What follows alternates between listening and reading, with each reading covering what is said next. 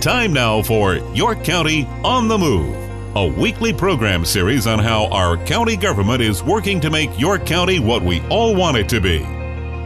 With us today on Your County on the Move, Patrick Hamilton, who supervises the Pennies for Progress program here in York County. A lot of meetings held so far, but the month of September is upon us, and we got a couple more, Patrick. Yes, sir. We have two more in September. September 6th, we're going to be at the Leslie Volunteer Fire Station number 1 on Leslie Highway. That'll be for the Leslie-Catawba area, for them to be able to come in and give their project request for that portion of the county. Then again, 2 weeks later on September 20th, we'll be at the Operations Center for City of Rock Hill for them to present their request on behalf of the city. Both meetings, of course, are open to the public, and we encourage the public to attend. Both meetings will begin at 6 p.m. So far, how's the public turnout been? Pretty good. I'd say it was definitely much better than we had on Pennies 4 back in 2016 timeframe. We're averaging, probably 30 to 50 people attending each of the meetings, which is pretty good turnout. And we're also getting a large request being submitted through our website as well. Oh, that's good to hear, because it's all about making a loud noise. If you've been to one public hearing and you really feel strong about a road project, come to a second public hearing, because the more they hear it, the more it gets kind of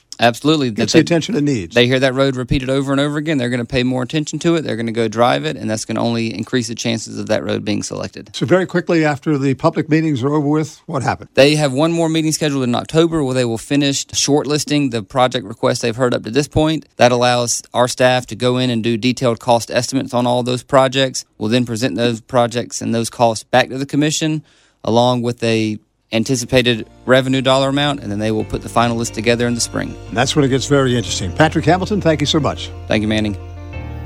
To hear a replay of shows, go online to WRHI.com. Your County on the Move, a weekly program series on the county government's effort to meet the challenges of a rapidly growing population.